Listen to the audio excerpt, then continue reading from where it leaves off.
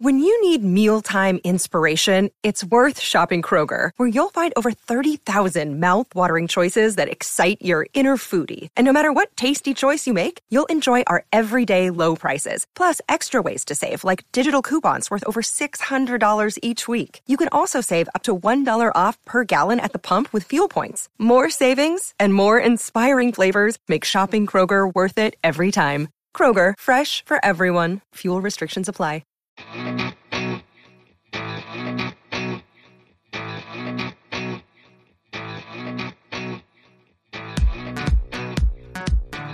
Welcome back to the Monsters of Socks podcast. I am Brian Joyner, and I wear flannel in the summer. Dan, why do I do that? Because you're a psychopath. Or you don't go outside. Do you not go outside? Is that what it is? It's quite the opposite, actually. It's that, as you know, and we could do the swimming update now or later, but I've been swimming pretty much every day. Yeah. After the pool, I'm not the whole dry yourself off really well type. I don't care. So in lieu of a towel, you just wear a really absorbent shirt? That's your plan? Sort of. Like I have the towel to sit on in the car, but I put on the flannel shirt. Look, this is, I think, probably a direct product. Do you just not have time to dry off? Like you just have too much going on. This is a direct This product. is some Steve Jobs psycho shit. I don't dry off. I just wear absorbent clothes. I can tell you what it's Martha's Vineyard upbringing. I don't care. It doesn't faze me. I don't care. So I had to start getting careful with the towels in the car because I left them in there, and don't do that. Yeah, but yes, then I wear the flannel, and then look, most days I do not actually wear the flannel out, but if it's cool out, when you cross the desert, you don't do it in a t-shirt, man. I was not aware that you were coming from the pool in that picture, if in fact you were. Oh, I wasn't. What happened was I came from the pool, I took a shower, and then I went to work, and I was like, there's a little water on the inside of that flannel. It's nice and cool.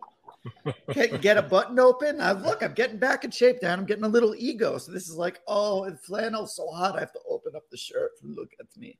Yeah, there you go. Well, it hasn't worked, but it's worth a try.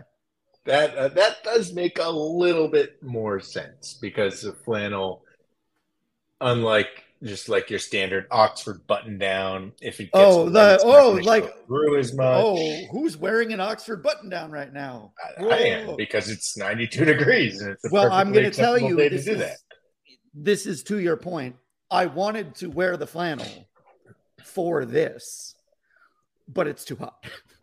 It's too damn I wanted hot. you to see the flannel, be like, you're doing it. And they're like, no, not doing inside. that. Not happening. I was wearing it earlier, but now it's too hot.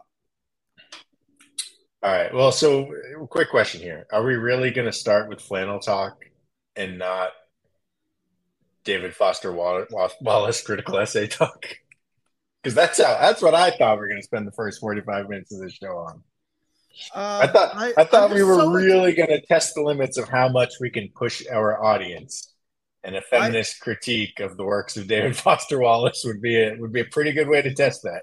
I mean, I think I said this on the pod before. People think I'm a DFW guy, and I do enjoy Infinite Jest quite a bit.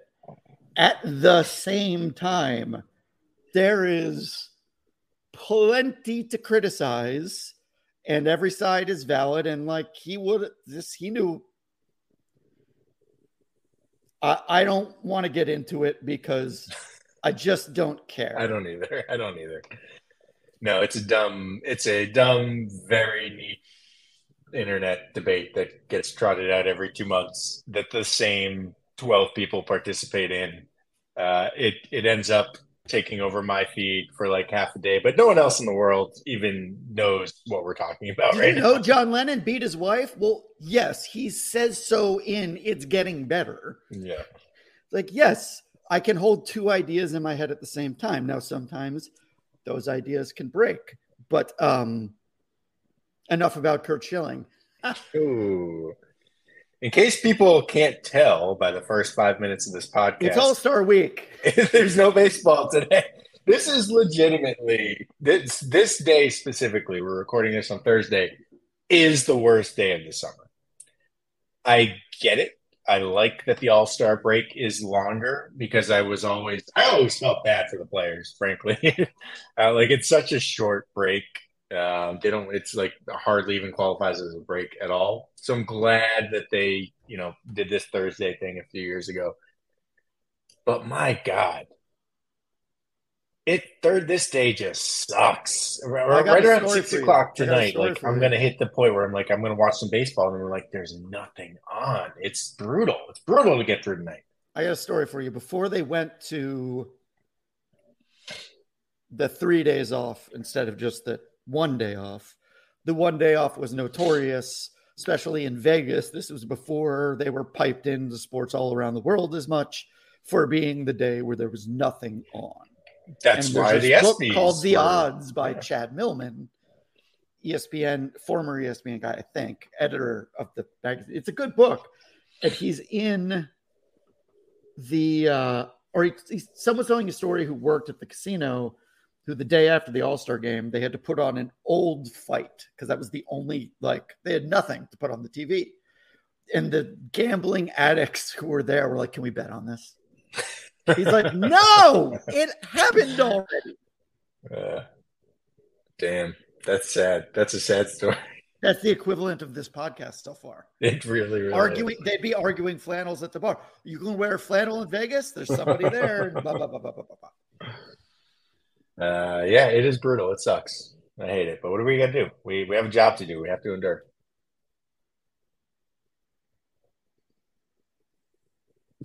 So let's talk baseball. What's the segment we're doing? Wait, are we just going to riff first? Well, we have a draft. We are bringing back, this is a little teaser, what they call in show business, the teaser for the second half of the podcast. We are going to bring back an off-season staple and draft. And let's get this out of the way to make sure that we drafted the same topic. This counts as off-season. This is like an oblast of the off-season. It kind of does, yeah. So I hope and believe, and I have prepared to draft second half headlines we want to see. Is that what you've prepared to? Yes, I have a whiteboard with some written down, but some space to, riff, improvise. Okay. But before we get that, I mean, we do have some things to talk about. We have the draft, right? We got the MLB draft. Now, frankly, we shouldn't talk too much about this because people on this feed will see that there is an episode of the Red Seat podcast that was released on Thursday this week with Ian Condell of SoxProspects.com, where they talk about the draft for about 90 minutes. So if you want your actual draft coverage, I highly suggest our listeners go there. What we could do if you want is talk about my ranking of the best Red Sox draft picks according to how fun and cool their names are. Well, that could be our contribution. That's a given. Coverage. I just want to note about said Red Seat podcast. At 7:30 this morning, I get a text from Jake saying, okay, how do I put in the 4 ads? And I said, you just put them in the break. They want it in the first 15 minutes. And I go, yeah. And then 10 minutes later, he's like, oh, I already screwed up. I was like, good. The monsters of Sox way. I knew that was where that was going because I got a Slack message around 7:20. If you got yours around 7:30, ask me about that. And he came to text. He didn't even go WhatsApp. He went text. He went, yo, yeah. I know you're awake. You got kids. Talk to me. Yeah. I had to break the news to him that I, as part of a very deliberate strategy on my part, have never edited one of these. Don't have an answer for him. So I sent them to you instead. Anyhow, that makes sense. Jake and Ian and Keaton are all in the same huge fantasy league. And I've mentioned this before. Jake is very good at fantasy baseball. Ian is a very good scout and is good at fantasy baseball. Ian's scouting, every time I hear, there's two types of players. There's the guys who just break out and go straight to the top, like Corbin Carroll or Ellie De La Cruz. Yeah. I'm like, who's got them? Always Ian.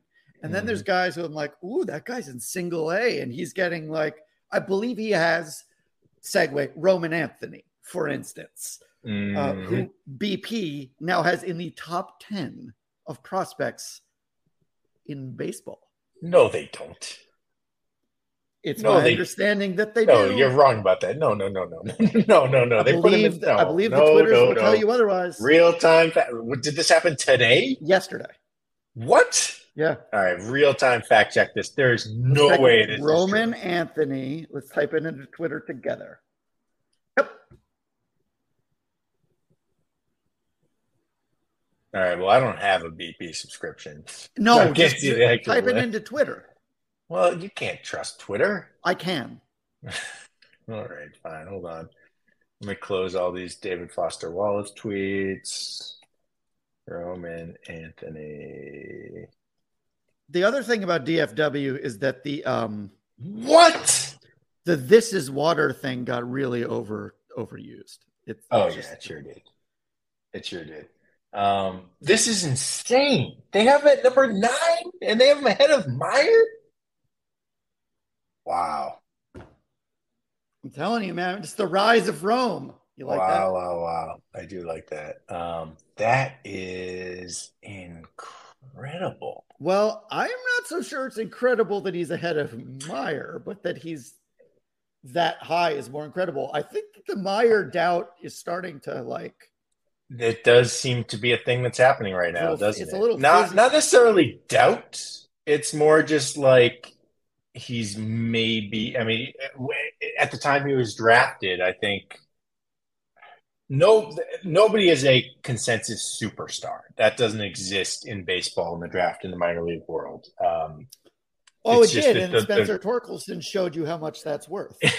Yes, but even Torkelson, that's a bit Torkelson didn't get that label until he hit the upper minors. No one at the draft. Strasburg is as close. Harper are the two.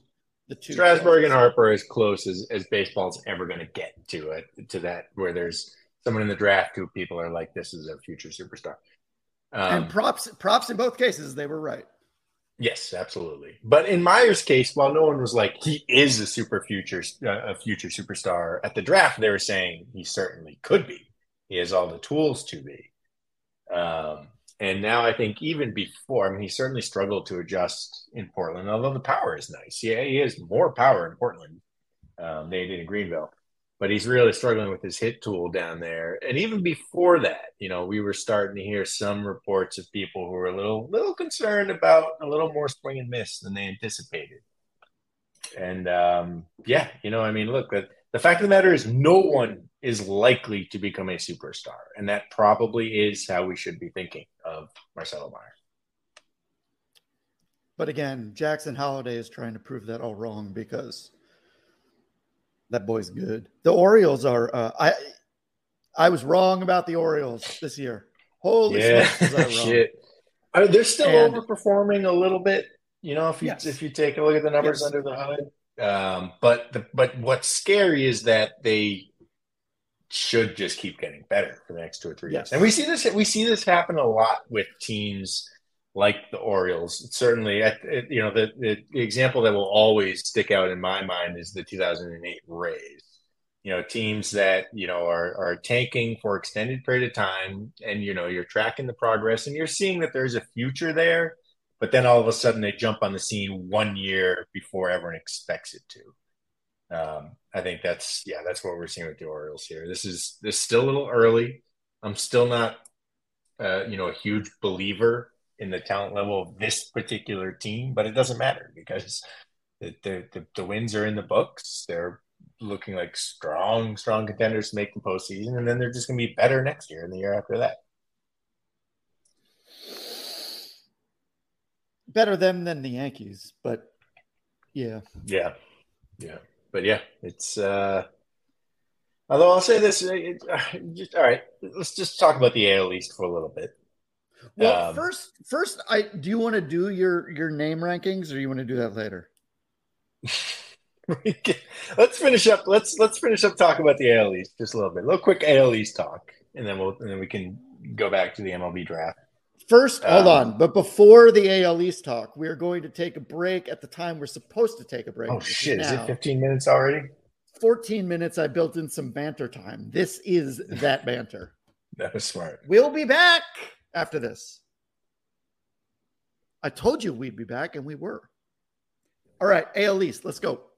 Well, I was just going to say that, look, the AL East, everyone's talking about how historically great it could be this season, how bad it is for the Red Sox. All of those things are true. But just looking at the Orioles specifically, I'll say this. I was terrified of the Blue Jays 3 years ago. I thought this Blue Jays team was an absolute juggernaut in the making. And it's not happening. And I don't quite know why it's not happening.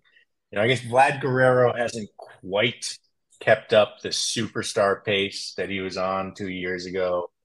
And for whatever reason, pitchers who should be good for the Blue Jays just aren't. Alek Manoah obviously being the prime example of that this year. He was probably at, I don't know the betting lines, but I'm guessing he was in the top 10 of the AL Cy Young favorites coming into the year. And he has just completely lost the ability to get major league hitters out. Okay, well, that's a matter of, do you count the Tigers as major league hitters? Yeah, fair enough. Fair enough. And I do think Manoah will be back. I don't think Manoah's problem is he's a big guy and he got even bigger. Yeah, we've seen pitchers with his body type. Sabathia comes to mind. Lance Lynn. And they need to stay like Sabathia. I saw a clip of him talking recently about how when he went under 300 pounds intentionally to get in better shape and pitch, he's like, I could pitch 90, 89. He's like, I needed to be, but it's a balancing act. Right. They need to be big, but they can't be too big. Yeah.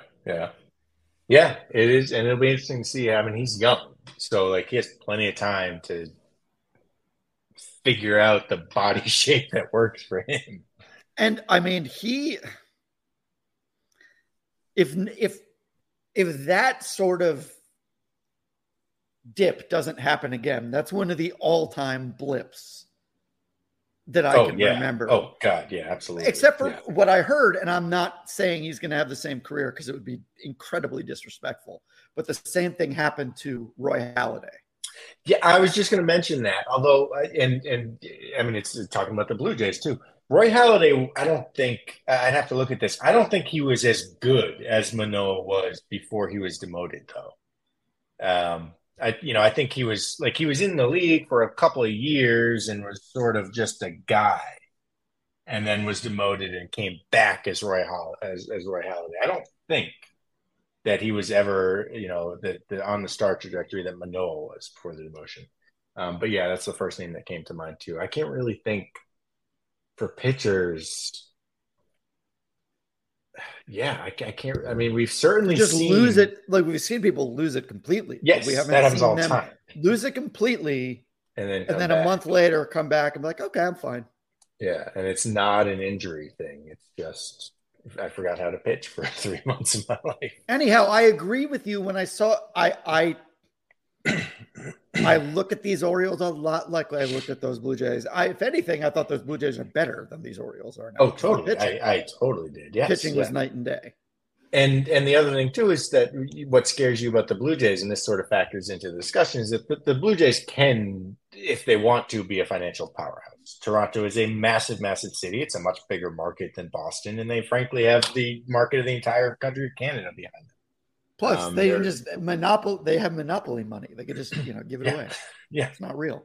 It's not real at all, even though is it weaker than the dollar right now? I don't know. But you're right. It doesn't matter. It's not real. Prince Charles is money with Prince Charles. Money being about the same tangent. I don't know if you saw my tweet this morning. I don't use cash almost ever. Okay. But 3 times in the last month, I've found what look like quarters and are the size and weight and general design of quarters, but are UAE coins. Yeah, this is really interesting to me. I mean, you're in the New York area, so you would be more likely to receive. And I wonder, is it it could just be, we're talking about one of the richest per capita countries in the world, and it's summertime. Is there just an influx of super rich? No. I mean, there's tons of French people live near me. Tons of Mandarin people live near me. I found three. I am guessing, not to disparage the government of the UAE. I didn't say shit, but I will say that it is my expectation, and maybe I'll try it now that I have three of them, that a United States coin machine will not be able to tell the difference. I feel like those machines are pretty sophisticated. Well, we'll find out. But either way, somebody's passing them off as American currency. And in my case, they're succeeding because it is actually two of them I got as change. One I just found on the ground. Oh, okay. So maybe somebody was trying to take that out of circulation and use it back into circulation. It has nothing to do with the Rays or the Yankees, who the Red Sox could pass by the time we have our next conversation. They could. So yeah, I mean, I wrote after the last Yankee series that I was expecting the Red Sox to surpass the Yankees, and the Red Sox went out and got behind the Marlins. But no, the Yankees team doesn't scare me. Although I will say, like, talking about the AL East in general, and looking at a team like the Blue Jays and realizing that their window is maybe closing, and I'm not sure they have the ownership that sort of wants to remain elite long term. I think they have an ownership team that's perfectly happy going through cycles. All things considered, as poor as I think the Yankees roster is right now, as strong as the Rays and the Orioles look and the Jays still are, I wouldn't be surprised if over the next 5 years the Yankees still have the most wins out of any team in the AL East. Would you? Because they're the only team that tries to win as many games as possible every year. They don't anymore. They're us. We're them. They're doing the same thing we're doing. They're the same. I'm not sure that's true. No, I don't think that's true. I don't think that's true. They're still going out and adding. They added Garrett Cole a few years ago. They added Rodon last year. They re-signed. Yes. Rodon is old. They added Rodon, yes, but they have had the full experience of adding Rodon, which is he doesn't play half the time at best. No, I know. And I'm not saying these are necessarily... They didn't trade for Juan Soto. No, they did not trade for Juan Soto. But they had right field covered. They didn't sign Corey Seager. No, look, I'm not saying that they're going to go out and sign every single big-name free agent. And I'm not even saying that their moves, that they've been like a smart, savvy team. But they're never going to shy away from spending on free agents. They're not going to spend on every single free agent there is out there. But they're not going to go through a period like the Sox have gone through where they're basically going to say, we're staying away from all the big names. And if we can get a guy like Trevor Story on something of a discount because of his arm troubles, we'll do it. But other than that, we're just sort of out for the next 4 years. The Yankees will never do that. The Yankees will never just be like, we're out on big free agents for 4 years. Well, don't ruin one of my headlines, okay? Let's pump the brakes here. All right. Another tease for the draft. Yeah, another tease for the draft. But I have to say, I may actually write and finish a piece about this because I finally have an idea that I can immediately see from start to finish. So I'll just tell you what it is. It's that if the Red Sox beat the Yankees this year, nothing else matters to me. That sort of is true every single year, but especially this year. I would love that to happen. I think I've mentioned on this before. I have been waiting for so long for the Yankees to finish under 500 or in last place. I'll take either one. This year they could finish in last place and over 500, which would be super annoying and frustrating actually, because Yankees fans would, while still being annoyed at finishing in last place, obviously they would never stop shutting up about how they were the best last place team of all time. If they don't do it, we're going to. But I have been waiting for the Yankees to be bad for so long, pretty much since 2009, when they brought in the Teixeira, AJ Burnett, CC Sabathia free agent class. And while it obviously worked for them in the short term, they won the World Series in 2009. I was smugly looking at it from my perch of sabermetric driven sustainability and saying, ha ha, look at all those bad contracts. You guys are screwed. You're good now. In 3 years, you're going to be under 500. You're going to be in last place. They haven't been because they just continue to spend to keep themselves in contention. But I've been waiting for a long time. If it happens this year, I'll be pretty happy about it. Except, like I said, I think they're gonna stay above 500, finish in last place, and then we will hear about that feat achieved by the Yankees for the next 10 years. Great. Let them brag about that. Oh, that's what you're bragging about? Oh, you sweet little baby. All right. Should we get into our draft or should we touch on the Major League draft? I don't have anything to say on the Major League draft. I think you're right that Ian Cundall, Jake Devereaux, they have it covered. They got it covered. I know that people have, based on what you said, people have thoughts about like the Red Sox strategy and all that. And cool. But as you said, it's like draft coverage is kind of a funny thing.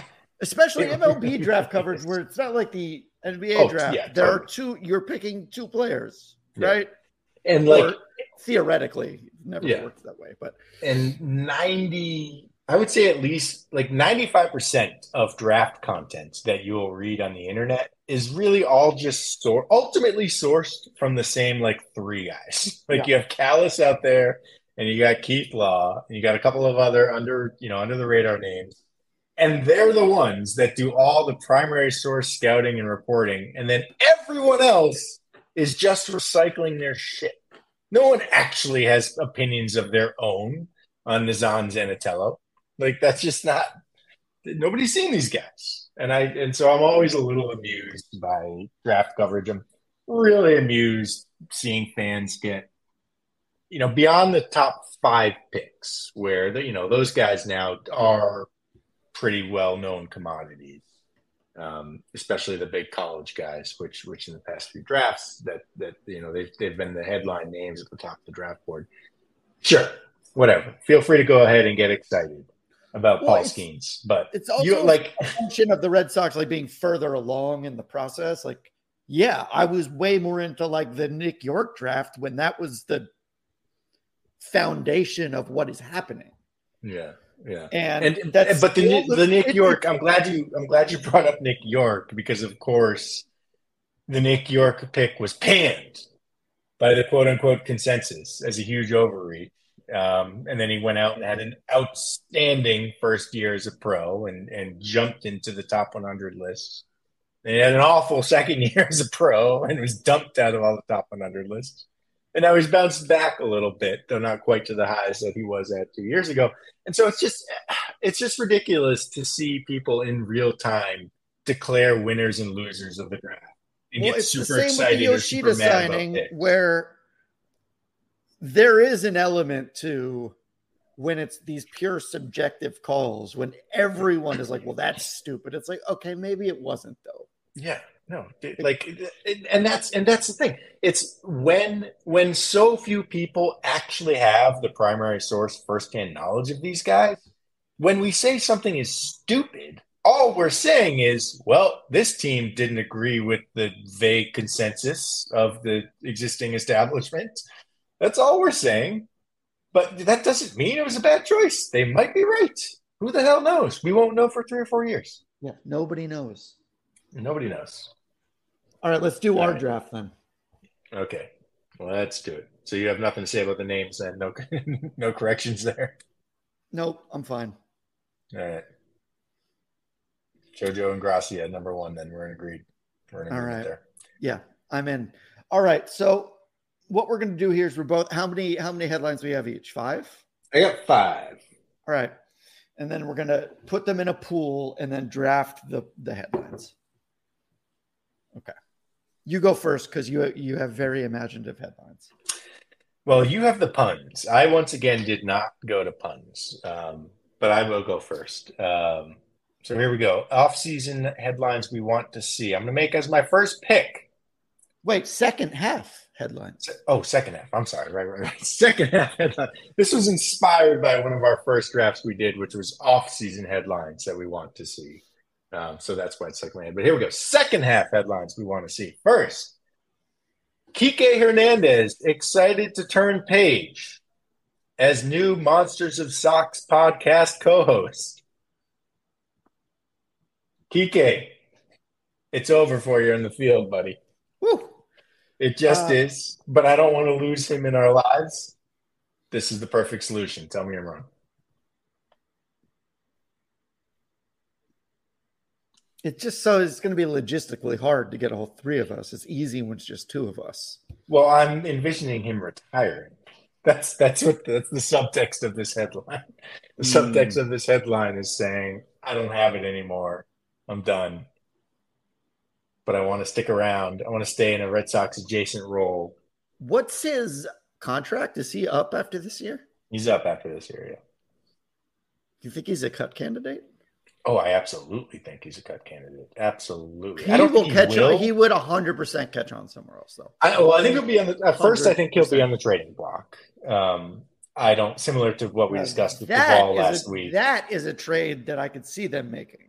Yeah. That's I just don't know. I don't know just how much they'll get for Kike. I think he's a candidate. I don't think he will be the one to be cut. Because he is still the best defensive outfielder on the team right now. And you don't necessarily want to cut a guy who's the best at anything on your team. And so I can see when Trevor Story comes back, I think Christian Arroyo probably has a little bit more to be scared of than Kike Hernandez. But yeah, I would not be surprised at all to see one of Hernandez or Arroyo off the team by the end of the month. Well, between them, nothing against Christian Arroyo, I do think Kike would be a better podcast host. We'd have to make it a video. We'd have to switch to video. I mean, we do video, we just don't record it. But we would have to record it like the Pod Boys. You don't keep Kike Hernandez's face buried behind an audio feed. No, I feel like there would be hijinks. There would. Yes, there absolutely would. Right. There you go. Let's Kike Hernandez retire. Join the pod. I'm going to start with a genuine one, and then we get into shit posting. This is what I really want to see. Sox win 10th straight behind Whitlock Gem. Ooh, very straightforward. Because that combines we won 10 in a row. We are off the 500 seesaw, barring 10 losses in a row. But let's just I don't think that's definitive, but. Right. But also incorporating Whitlock into it shows a potentiality going forward to make a little noise. If you had Whitlock and Paxton pitching at their best, I mean, Whitlock at his theoretical best because it's all theoretical, but that's the point. Yeah. I didn't choose Paxton because we know Paxton can do it. Right. We know Paxton can do it. We know Bayo can do it. Right. So I'm sort of aspirationally saying if Whitlock does it, then you have Paxton, Bayo, Whitlock. Something's happening. And then you'd implied is you'd be ahead of the Yankees. But that's just that's fun. I want that to happen, but it's the least fun headline. I like where your head's at. We're all pulling for Garrett Whitlock. I unfortunately am going to have to go a slightly different direction with my second headline. Oh, boy. James Paxton exits Phillies debut in third inning. I am doing. Oh, my God. Oh, not done yet. Oh, my God. James Paxton exits Phillies debut in third inning. Red Sox Chaim Bloom declares no backsies. Oh my God, that's amazing! And look, I'm not even saying I know you don't. I'm not saying I want Paxton to get hurt. I know. I'm not. I don't even know if I want him to get traded. But when I look at the cold hard reality of this team and of James Paxton and of James Paxton's various ailments, it's hard for me to say that regardless of where their record is, if you can get something good for him, you kind of have to. I don't think so. I'm starting to actually disagree with that. premise because, I mean, you made the point. They have played a very tough schedule so far. Mm-hmm. They just swept the A's like a bubbling brook going by. They're in it. They're in it. Whatever. I know you have an incredible disdain for it being the playoff system as it is, but they are in it. Yeah. So they are in it. They are in it. And you are, look, and if you make the playoffs, you can win the World Series. It doesn't matter what your regular season record was. It doesn't matter what seed you are. You can win the World Series and make the playoffs. Having said that, here's what I'll say about the big question of buying or selling at this trade deadline. The Red Sox have, for 4 years now, been intentionally mediocre. Actually, for one of those years, they were intentionally terrible. The 2020 tank job, which we've discussed, which I have no problem with. But for the past 3 years following 2020, the plan has been pretty clear going into the season. We're going to do what we can to try and sneak into the playoffs, but we're not going to overextend ourselves. We're not committing to anything long-term. We're not selling anybody who has the least bit of young potential. And the result of that has been 3 kind of mediocre baseball seasons. Granted, one of them, 2021, ended up being a lot of fun. But it was a team that, got to where it got because it was really healthy and just got a lot of best case scenarios. 99th percentile outcome. Absolutely. And look, we're still there 3 years later. At this point, I kind of feel like we've bought the ticket. We need to finish the ride. And holding on to James Paxton at this point, a guy who's a free agent, a guy whose body could break down so easily again, a guy that you might not even want to sign in the offseason because his body could break down. Holding on to him instead of getting one more top 100 prospect, it goes against what the team's been trying to do for the last 4 years. And as much as I've been frustrated by the forced austerity and the direction and the chosen mediocrity at this point, I'm like, well, maybe we should just finish the job. See, I think that since it's such a 2-track sneak into the playoffs, work long-term, the mileage they got from the fluky 2021 has really run a lot of cover for the whole project. And I think that is worth it. I mean, look, they took the Astros to Game 6. I'm cluckingly say that's 99th percentile outcome, but you know what? They were in it, and you got to be in it to win it. Yeah. So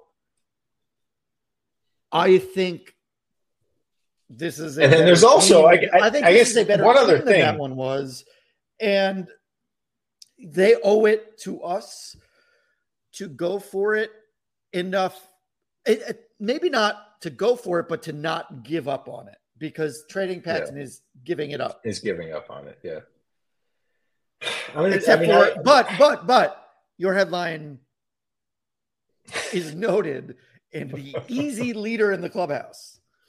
All right, let me go next before we get too far down that. All right. Do you speak Spanish? No habla español. Okay. Do you know if the month July is pronounced Julio or Julio? Probably Julio, right? It's got to be Julio, right? Right. But no. So Cinco de Julio, Jarren Duran sets major league record with 5 doubles. Whoa! And that plays on his team Mexico. That's true. Yeah. Does this happen on like the last day of July? It's going to happen between now and the end of July. Between now and August 1st. Okay, I do like that. I especially like that too, because as you mentioned, it plays on the team Mexico thing, which we've kind of forgotten this now.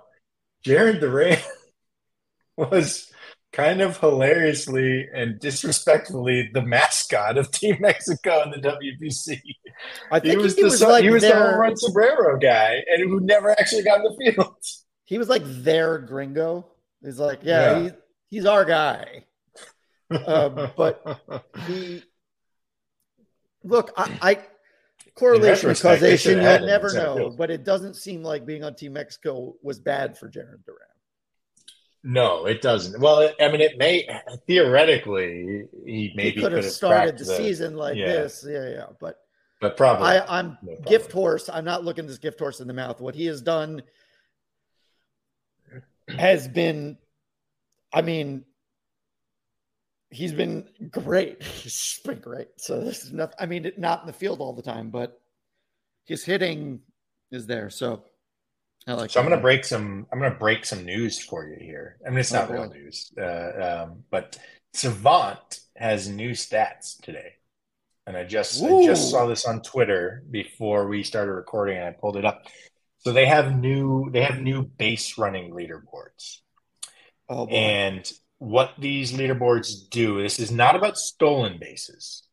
This is all about taking extra bases. And they basically they measure this on both the side of the runner and the outfielders. And they're looking at, what the expected outcome should be, which base runners are doing better or worse than their expected outcomes, which outfielders are doing better or worse than their expected outcomes. Now, I'll just start with the outfield right now. We probably knew this going into it. Red Sox outfield is not good at preventing runners from taking the extra base. In fact, Masataka Yoshida is the 5th worst in all of baseball in this metric right here. And Verdugo and Duran, I think, was in the 60s, and Duran was in the 70s. I'm not that surprised with Duran. We've talked about, Duran's not a natural center fielder, and it's been a struggle for him to adjust out there. I'm a little surprised that Verdugo is that low. One, because Verdugo is a former pitcher who, when he first came into the league, had one of the absolute best arms in all of baseball. It's dipped back a little bit from his younger days, but still should be strong enough.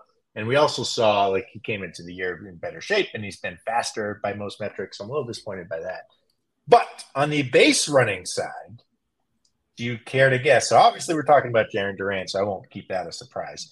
Jarren Duran is the best Red Sox base runner this year at taking the extra base, and number 2 isn't even close. You want to guess what his rank is league-wide?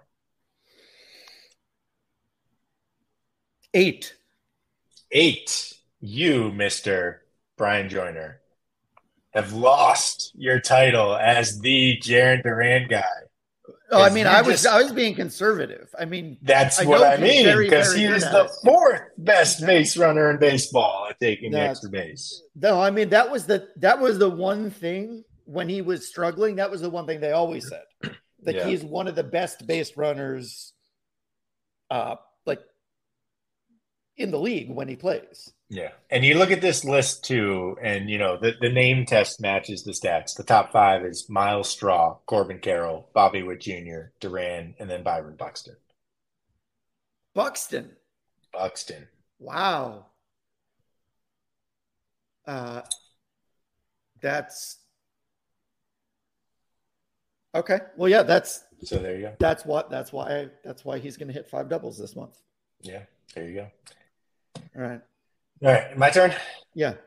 All right, here we go. Adalberto Mondesi, ready to return to action after medical staff determines, whoops, Sox shortstop just had mono this whole time.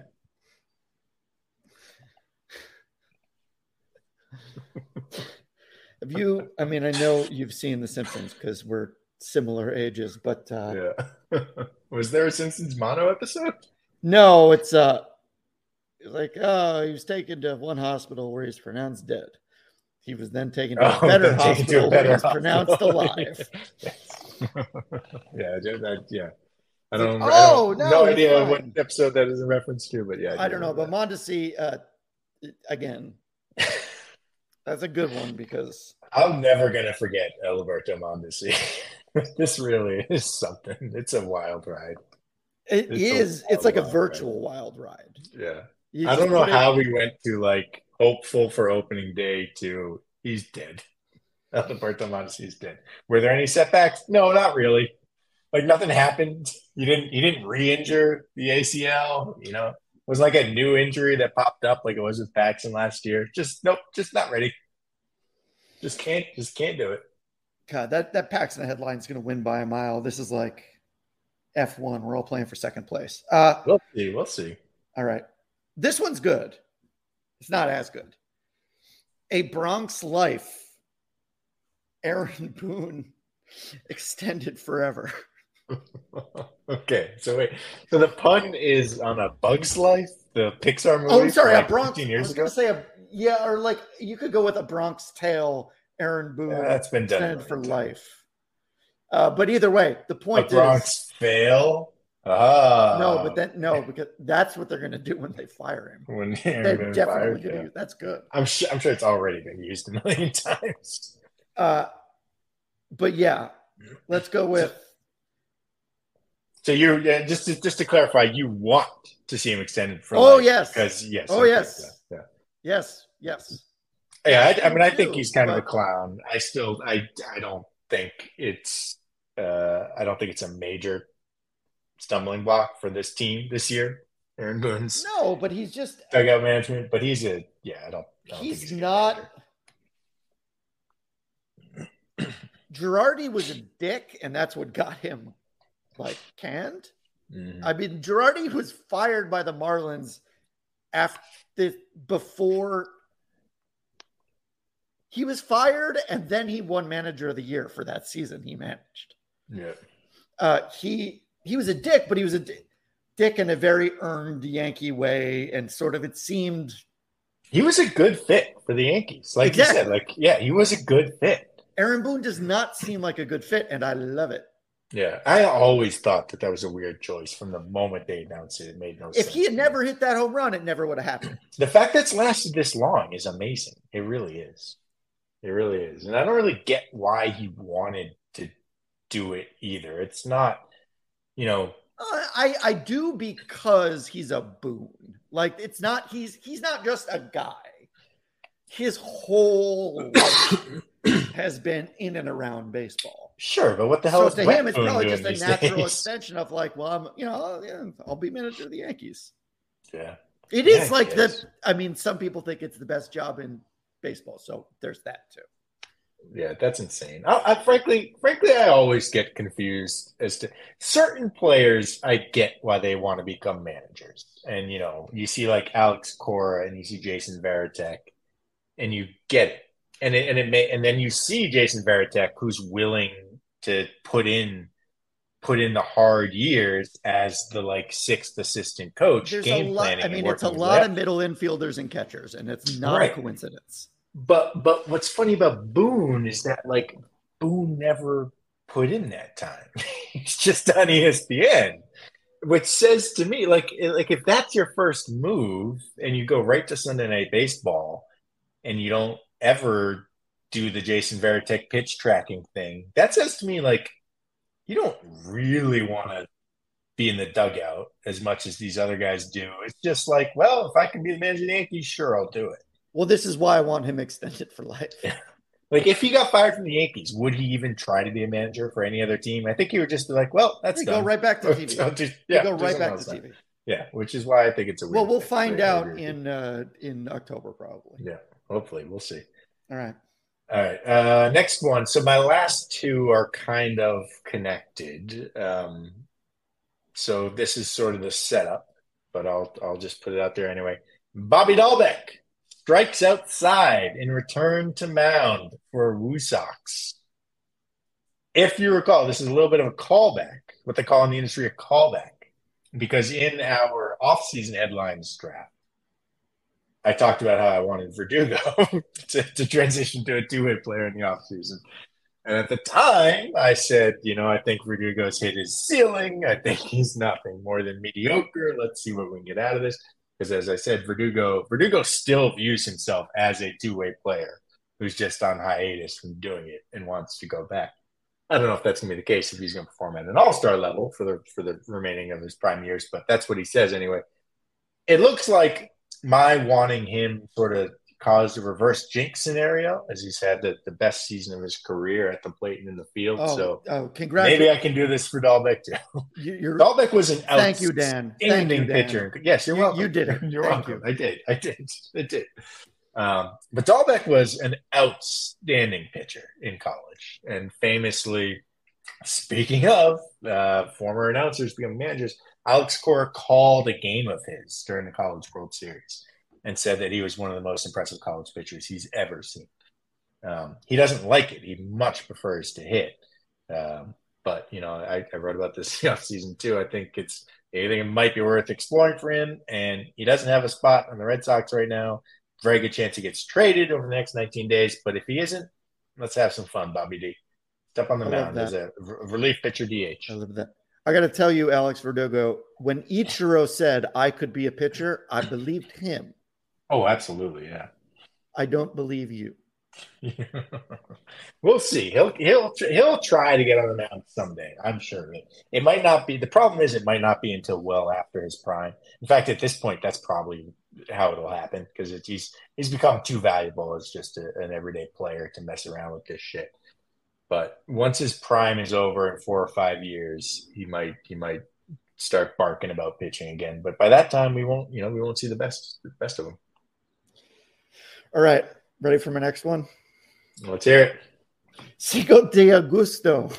Jarren Duran ties his own record with 5 doubles in a game in August. Why didn't you go to Sisto or say? What does it say? Because it's a play on the Cinco de Mayo, so we're just gonna. Okay. You're just gonna keep doing that. Also, okay. I'm not getting greedy here. Yeah, I like it. I would love to see it. I wouldn't mind seeing him tie a club record in triples, which I assume is 2. That's probably 3. I'm sure at some point over the last 122 years, somebody hit 3 triples in a game. That's what I would want to see because triples are obviously the coolest thing in baseball. So let's cover that. They're pretty cool. Yeah. By the way, I don't think we should rank these headlines because Paxton wins. So obviously we'll just, Well, we have one more round here. Go ahead. Go ahead. All right, my last one. Angels confident that Bobby Dahlbeck, this was coming. Newly acquired in the Ohtani blockbuster, can fill superstars' two-way shoes. So this is why the Sox moved Dahlbeck to the mound as a way to entice the Angels to trade them Ohtani. Because the Angels, being the Angels, will say, we will trade Ohtani only if somebody else can send us the next two-way superstar. So the Red Sox raise their hands and say, here's Bobby Bonds for you. You mean Bobby Dahlbeck? It's Bobby Bonds. Oh, I think you said Bobby Bonds. Yeah, sorry. Yeah, I didn't. Bobby Bonds would Bobby be Bonds. Bobby Bonds wouldn't be a great return for Ohtani, but he was good. No, yeah, he's pretty damn good. Barry Bonds' dad was good, folks. Yeah. All right. There you go. So in my second half, I envision the Red Sox both selling James Paxton and trading for Shohei Ohtani. I love it. All right. Last headline. I think it was, I don't remember the exact wording, but same one that I did in the offseason. Chaim Bloom. Yes, you were all right about Mookie. I was lying. There you go. That's it. We're gonna. It's Mookie's having a hell of a year. Dude, hell of a year, dude. I mean, I just want to point out that this is the 4th season, right, that he's not on the Red Sox. 2020, 2021, 22, 2023. At what point were the Bluminati who said, this contract is not worth it, at what point will it have already paid for itself? Like how many more years of this do we need? I think it possibly already it has. Can't be many. It can't, because when people complain about those things, they don't take into effect inflation. I've been listening to a lot of and expansion of revenues where the quarterback salaries are amazing because of the NFL, the way the salary cap works. The highest paid quarterback will just be the most recent guy who signed the contract. Not always, but usually. It kind of doesn't matter the skill level. the point is it's going up. So like you're basing it on, okay, yes, if economics did not change from here on out. And even that was wrong, but yes, Mookie, that's my last one. Okay. So anyhow, in the draft, who goes first in the draft? Who goes first in the draft? Wait, what are you asking? Are we drafting these headlines? No, that was. Oh, you meant drafting the headlines. No, I meant we just did the draft. We just did it. We created them. That's not drafting them. No, we did. My first pick was what I came up with. That's how we did this all off season. What are you talking about right now? This is like the 22nd draft we've done, and now you're trying to change it up. No, this is water, man. This is water. Just straightforward. I don't want to. Okay, there's no behind me. All right. Well, I loved the Paxton one. That's the winner. It would be something, wouldn't it? Are we going to talk about this weekend series? Let's do it. The Cubbies. What are the probable? By the way, just real quick, while one of us looks up the probable pitchers, Mookie is second in Baseball Reference 4 right now. Were you aware of that? Who's first? Ohtani? It's not. Actually, you know what? I'll say something. This is kind of a surprising top 10. There are a lot of surprises on this top 10, actually. Number 1 is Ronald Acuna Jr. Well, that's not surprising. He's got 4. That is not surprising. That is not surprising. Number 3 is not surprising either, although it would be surprising if you just watched the All-Star game and did not see his name there. Wander Franco, who really got screwed. That's one thing. Major League Baseball. Let's talk about the All-Star game real quick here. I actually think that Major League Baseball is doing just about everything right with the All-Star game these days. I think they've, really are diving in and fully embracing the let's just have fun here. They're kind of, I don't know if this was at the directive of Major League Baseball or just something organic, but certainly with the Home Run Derby, the Latin stars have just kind of been like, we're taking this thing over. You guys can come with us if you want, but this is our night. We're taking it over. We're having fun. We're putting on a show, and they are. The Home Run Derby's been great. I think the game itself has been great. I love what they're doing with the in-game interviews. But the one thing that Major League Baseball really does need to fix is they need to fix the selection process, which is screwed up in a lot of ways. And the fact that Wander Franco, who's third in all of baseball in WAR, who's a super exciting young star on the best team in baseball in 2023, wasn't at the All-Star game. And it was really just because of the various different ways that what it was is he didn't win the fan voting. And then the players vote on the backups for each position. And Bo Bichette got the nod over Franco, which is, fine, whatever. He deserves to be an all-star too. But then at that point, now they have to start getting in the relief pitchers and wait a minute. Who was the one who wanted somebody from every team? Was it Dan or was it Brian? No. I still want that. I still want that. No. Here's my solution. You can't have it all, Dan.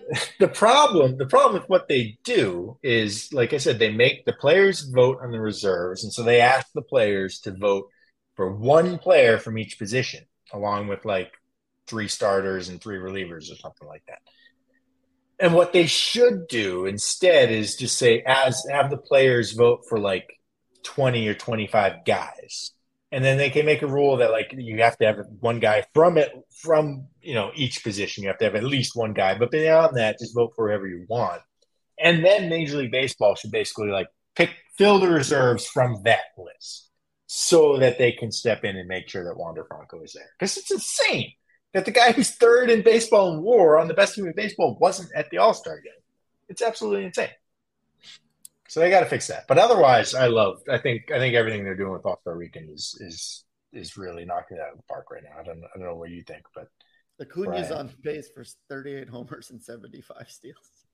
That's insane. Ohtani's on pace for 57 home runs and 20 steals. Yeah. So Ohtani, surprisingly, this is just Baseball Reference's version, only 6th in the league. I gave you the top 3. Do you want to take You will never get who 4 and 5 are. I don't know. Well, I was looking at the fan graphs. Now I closed it, so it won't be exactly the same. But is Sean Murphy one of them? He is not. He's number 13.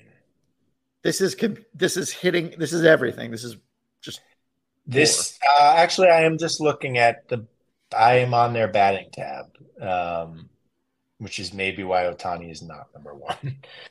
Yeah, because I was just looking at it, and of course, I've forgotten most of it already.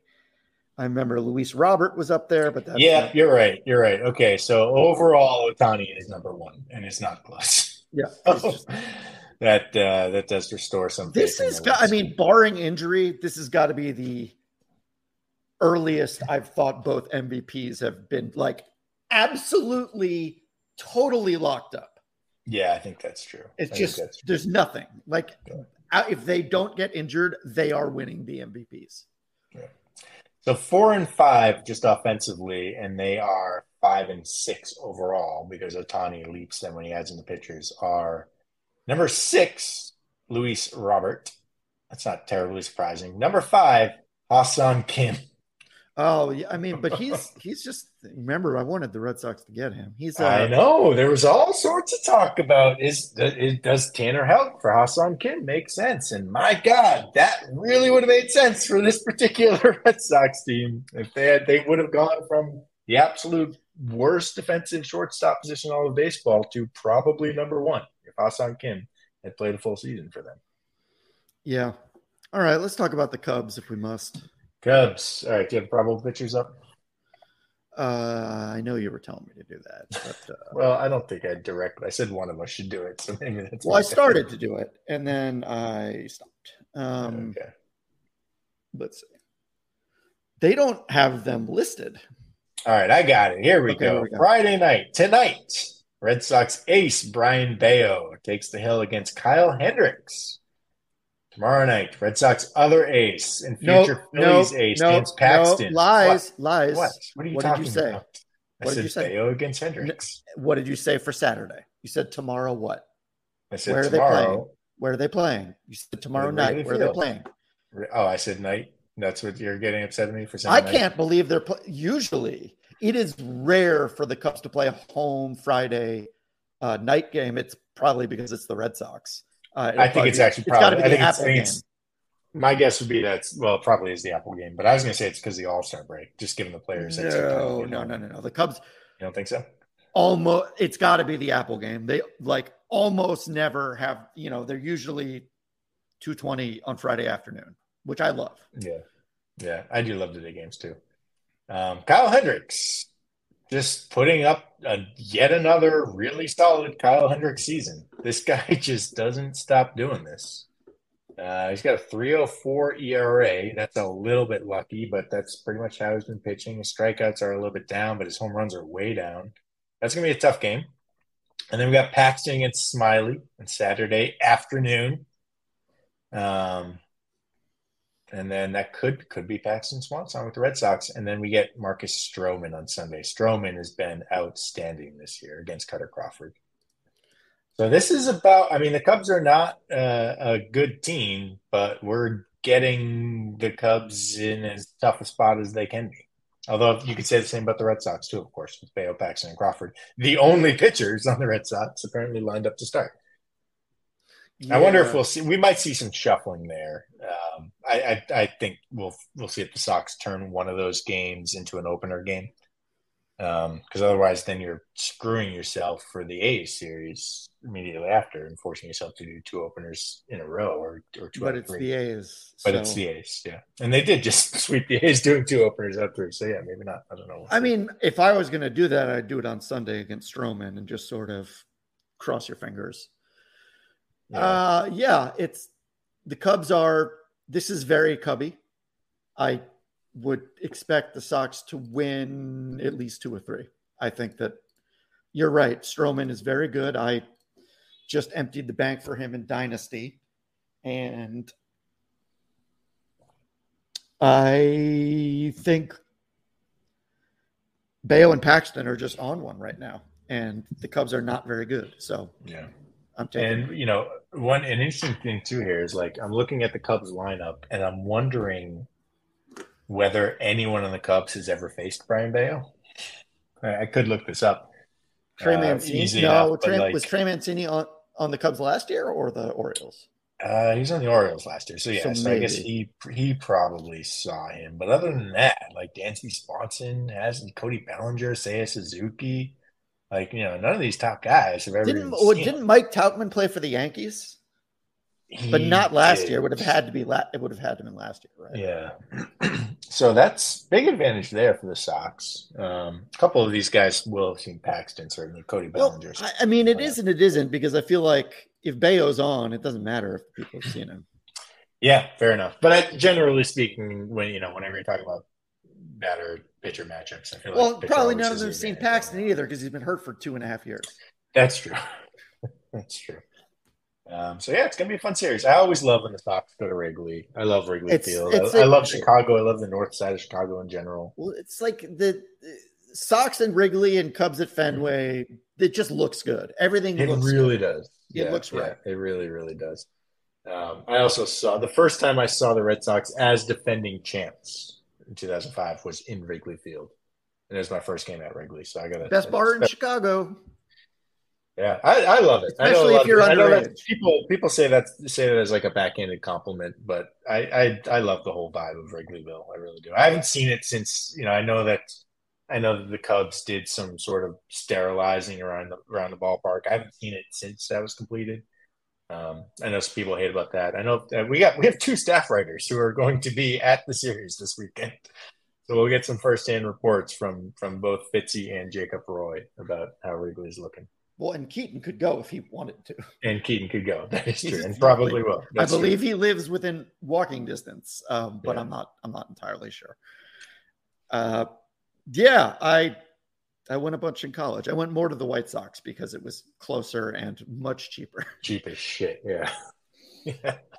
All right. Dan, do you have any recommend? Oh, no, I got to do my pool thing. Sorry. Pool thing, yeah, let's hear it. 1,000 laps of summer update. Last week we were at 220, I believe. Mm-hmm. Today, I verily say unto thee, we are at 390. See, I told you 1,000 is not enough. Well, but I've just let me finish because I've incorporated a secondary goal. This morning, I did my longest swim yet, 46 laps, and it was not. So that's 1,150 yards. Now I was looking up last night. I was feeling good about myself. It's been like 2.5 weeks now. It's like, what's a good swimming workout there? Yeah, swimming for an hour is a great way to just sort of, I was like, okay, let's settle down, internet. So it was like 45 minutes today, 40 minutes. But it was all freestyle. It's getting easier. Last week, do you have a Fitbit? Do you know what the calorie count is on this? Yes, I have an Apple Watch. So what do you got? So 45 minutes swimming, what are you burning there? That's a lot. I'm guessing that's like a 500 calorie workout. When I had done a bunch this morning, so I was already at 100 calories, but I met my daily goal before when I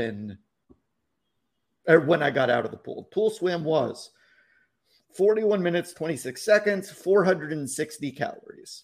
Active calories, 520 total. So basically 60 just by being alive during that time. Right. The rest, because I was exercising. What I didn't realize is that they actually have the splits. I can see what every lap was, except for in this one. It's sort of in this one. It missed a lap because, there it is. The pool is 25 yards long or meters, and it said I did 45, but I ended up on the same side that I started on, so I obviously didn't even number. So one got lost in there. What I noticed, or you got an extra somehow. What I noticed very early on when I looked at the splits. So later when I'm finishing up, I'm like, I'm going to do some sprints at the end. I'll go like soft on one side and I'll try to go fast to the other end. And I do. I go faster than pretty much every other lap, except for invariably my first lap, when I'm not even trying to swim fast, I am just trying to get it, is invariably like the fastest or near the fastest. Yeah, that makes and it's sense. Just a measure of like why wouldn't it be any other lap than your first one? because I'm not trying to swim fast. Well, I'm just trying to warm up, but yeah, I'm still like, I have so much more power during that one just basic warm up lap. And and knowing that, I try to keep it going in that form now longer, but it was amusing. But yes, it's going great. We're gonna hit it. And here's the secondary goal. Assuming I haven't done it before then, and I don't think I will, it would be to do to end the summer, do 100 laps at one time. Oh, now that's so I did 40. So I did 46 today. Okay. So if we look at this as a summer long project, the first goal could be 1,000, because if I keep on this pace, I'll hit it easily. But the second one, it's like a half marathon, something to train toward. And I'm getting closer and closer to it now that I think I may do that. But it's wonderful. It's done miracles for my life. It's what I've needed. Brian's not going to be angry anymore, guys. So get your jokes in. We didn't even have the segment because we didn't even have the segment because you're so happy because swimming makes you happy. I need you to do me a favor though. So as I mentioned, I kind of would like to do a little bit of swimming too. I don't have a pool. I only have a lake. And we talked a little bit about how hard it is. It's harder to measure laps. Now I have one. This is more urgent now than ever because a couple of days ago I was jumping rope, which is something I like to do a lot for exercise, and I was doing that in my back patio. And I landed on the edge of my back patio and where the grass starts, and completely blew up my ankle. And it doesn't really hurt anymore. It hurt like a mother when it first happened. It doesn't really hurt anymore, but it is the size of a baseball. So I feel like I should probably not jump up and down for half an hour for a while. So I feel like swimming is going to be something I need to do. And then I was thinking, as we were talking about, how do you measure laps in a pond? It occurred to me, while measuring it out is hard, what I could do is count strokes. So if you're going to go crazy if you do, you're going to go crazy if you do that, though. I don't think I would. I think in my head, just being I do occasionally do a lot of things when you're in the water for an hour, like an hour, not quite an hour. But I will say that my pond angst is starting to wane because now I sort of imagine myself swimming to a far away place, but in a pond. I'd actually much rather swim in a pond than in the ocean where there are things that will eat me, or in a pond they'll just annoy me. It's still weird to me that you're so afraid of the ocean. But anyway, I think a lake is the sweet spot because a pond is like a pond, but a lake. Ponds can be a little scummy. But yes, next time you go, I need you to count your strokes on one lap. Oh no, I can tell you my strokes. You already know. I know it tells me my strokes. So today, I did all this freestyle and backstroke. I did no breaststroke, which is the easiest thing. If you just want to catch your breath. And my strokes were an average of 20 per lap. I was under a minute a lap this time because I did all freestyle. Because it's just getting easier. So that's what I'm gonna. I'm just gonna swim back and forth in a lake until I get to, and when I hit 20, I'll turn around. That's what I'm gonna do. Well, you could do 50. I mean, you could do 40. You could go to 50 yards. Yes, I could, but I would do that. I'm not here to show off. I'm not here to make you feel bad. Well, yeah, today there's someone she sometimes swims in the pool next to me, and it's oh yeah, I just have these twin feelings of I gotta impress her, and then you gotta calm down to do that. You're gonna you're not in the shape you want to be. It's the whole point of doing it. So anyhow, that's our update. 1,000 laps of summer. Dan, do you have a recommendation? Yeah, my recommendation, it's a pretty basic one. It's probably one that people have heard of and have maybe even already indulged in the summer, but I just did it for the first time and I forgot how much I love it. Bratwurst. I love a good bratwurst in the summertime. And, it's not, my wife doesn't love it, so I don't buy it all the time, but we had some people over recently and I bought some brats and I was just like, this is good. I want this. Do you have any Midwestern heritage in your thing? I lived in Iowa for a month. And that'll do it. That'll do it. Yeah. And my mother grew up in Rochester, New York, which is not technically Midwest, but it kind of feels Midwest if you're out there. And also Rochester has a thing called a white hot. I knew someone from upstate New York whose accent, it's you could be from Minnesota. Maybe not Minnesota. It totally is. It's the Midwest. Yes. Yeah, I've argued. I mean, I've argued about what the Midwest is with someone from Nebraska before, and he strongly disagreed with my definitions. But for me, the Midwest starts in Pittsburgh. I think Pittsburgh is a very Midwestern city. For this guy from Nebraska, he told me that Cleveland was on the East Coast. I told him that he was insane. But I get Yeah, it. it's on the Nebraska east is coast of way out Lake there. Erie. Yeah, exactly. I think it's not even. Yeah, is it in the east or the west or south? I don't East. know. But yeah, I think you're right. So yeah, Cleveland is not East Coast. Pittsburgh, in my opinion, is Midwest. But anyway, Rochester has something called a white hot, which Yes, is I've heard of basically a bratwurst. It's Yeah. I couldn't tell you the difference, and I love them both equally. So that's I just had my first this week, and I plan to have a lot more this summer. I mean, Love a good brat. the people, they soak the beers in brats, and they soak the brats in beers, and sometimes they will cook them in beers. It's all just like, not everything took hold in the Midwest, but tubed meats, their wisdom. Like, I used to have ketchup on my hot dogs. I don't care if you have ketchup on your hot dogs. It doesn't bother me. But now that I make hot dogs for the kids a bunch, and I am often tired at the end of the day, like, we don't have hot dogs a lot, but when I get them, I just put relish and mustard. I don't put ketchup. There you go. Relish, mustard. Sometimes a little onion. Sometimes I like to just fry up a little onion on there. That kind of takes it up a level. Well, yeah, I mean, but then I have to buy it. And the nice part about swimming is, like, it's working out my diet.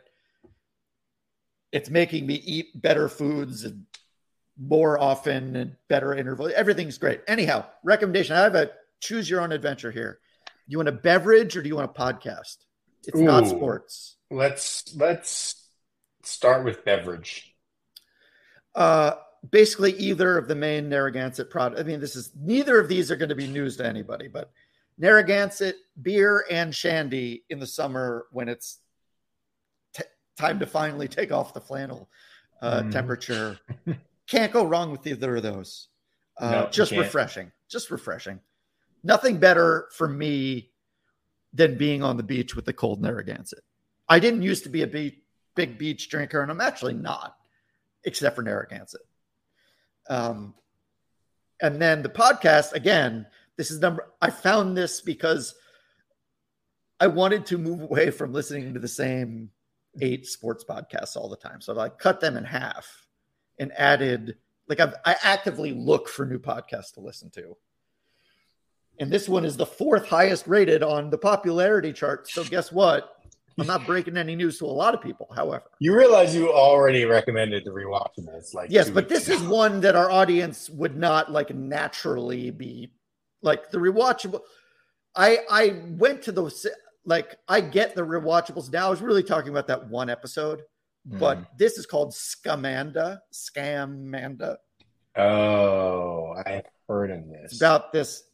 I mean, it's about this woman who faked having cancer and built a San Jose tech hub megachurch for hundreds of thousands. And it's made by a British company. And the funny part is that my daughter's 8, and, like, I thought, like, I knew what they were going to be talking about this one episode. And so, for just after we dropped my son off at camp, we were driving to her camp. I put it on just to see how she would react. And she hears the woman talking. And after, like, 10 seconds, she's like, "Daddy, I love how this woman talks." Wait, is that the host, or is that the host Amanda herself? The host is British. Okay. So for she wasn't already falling for Scamanda, was she? No. So Amanda, they have recordings of her at the church, but then they have a voice actor to read, like, because she wrote a blog, and, like, it's how she was like, she really leveraged the golden era of blogging to be a scam artist. And This is the golden era of scam podcasts. I feel like every podcast right now is about a scam of some kind. My bookie, guys, use promo code MOS. I only found, I think it's 8 episodes, and I found it yesterday at like 10 a.m. and I've done 4 episodes already. I'll be done with it by tomorrow at this time. Because it's just fast. Like, I'm not saying it's the greatest thing, but it's easily bingeable. And there's a New York Times podcast, which is number 1 on the chart, called The Retrievals, which I did not recommend. That one is better than Scamanda, but it's also not easy to listen to because it deals with some horrifying shit. I also recommend that one, but we're going to try to keep it a little bit lighter. All right. Yeah. You don't want to go Bratz, Narragansett, and whatever the Retrievals is about. The scam, podcast. Bratz, Narragansett, and sort of like, it's like, it is true crime, but it's the beach read equivalent of the podcast. It is that it's exactly what it is. It's a beach read podcast. Perfect. Yeah, it's like Theranos, but a podcast, like all that stuff. So yeah, that's my recommendation. And the other recommendation, which kicked the whole flannel thing off, is just buy your hats at the gas station. I got a nice new hat. It's got Bigfoot on it. It's great. It was a nice hat. Yeah. It was. I don't wear a lot of hats these days, but that one wasn't bad. Yeah. Guys, that's it for Monsters of Socks, the off-season Exclave edition, aka the 3 days after the All-Star break. But by the time you're listening to this, baseball will be happening in a few hours. So thank you for listening, as always. And Dan and our audience, everybody, have a great weekend. Take care. Talk to you later.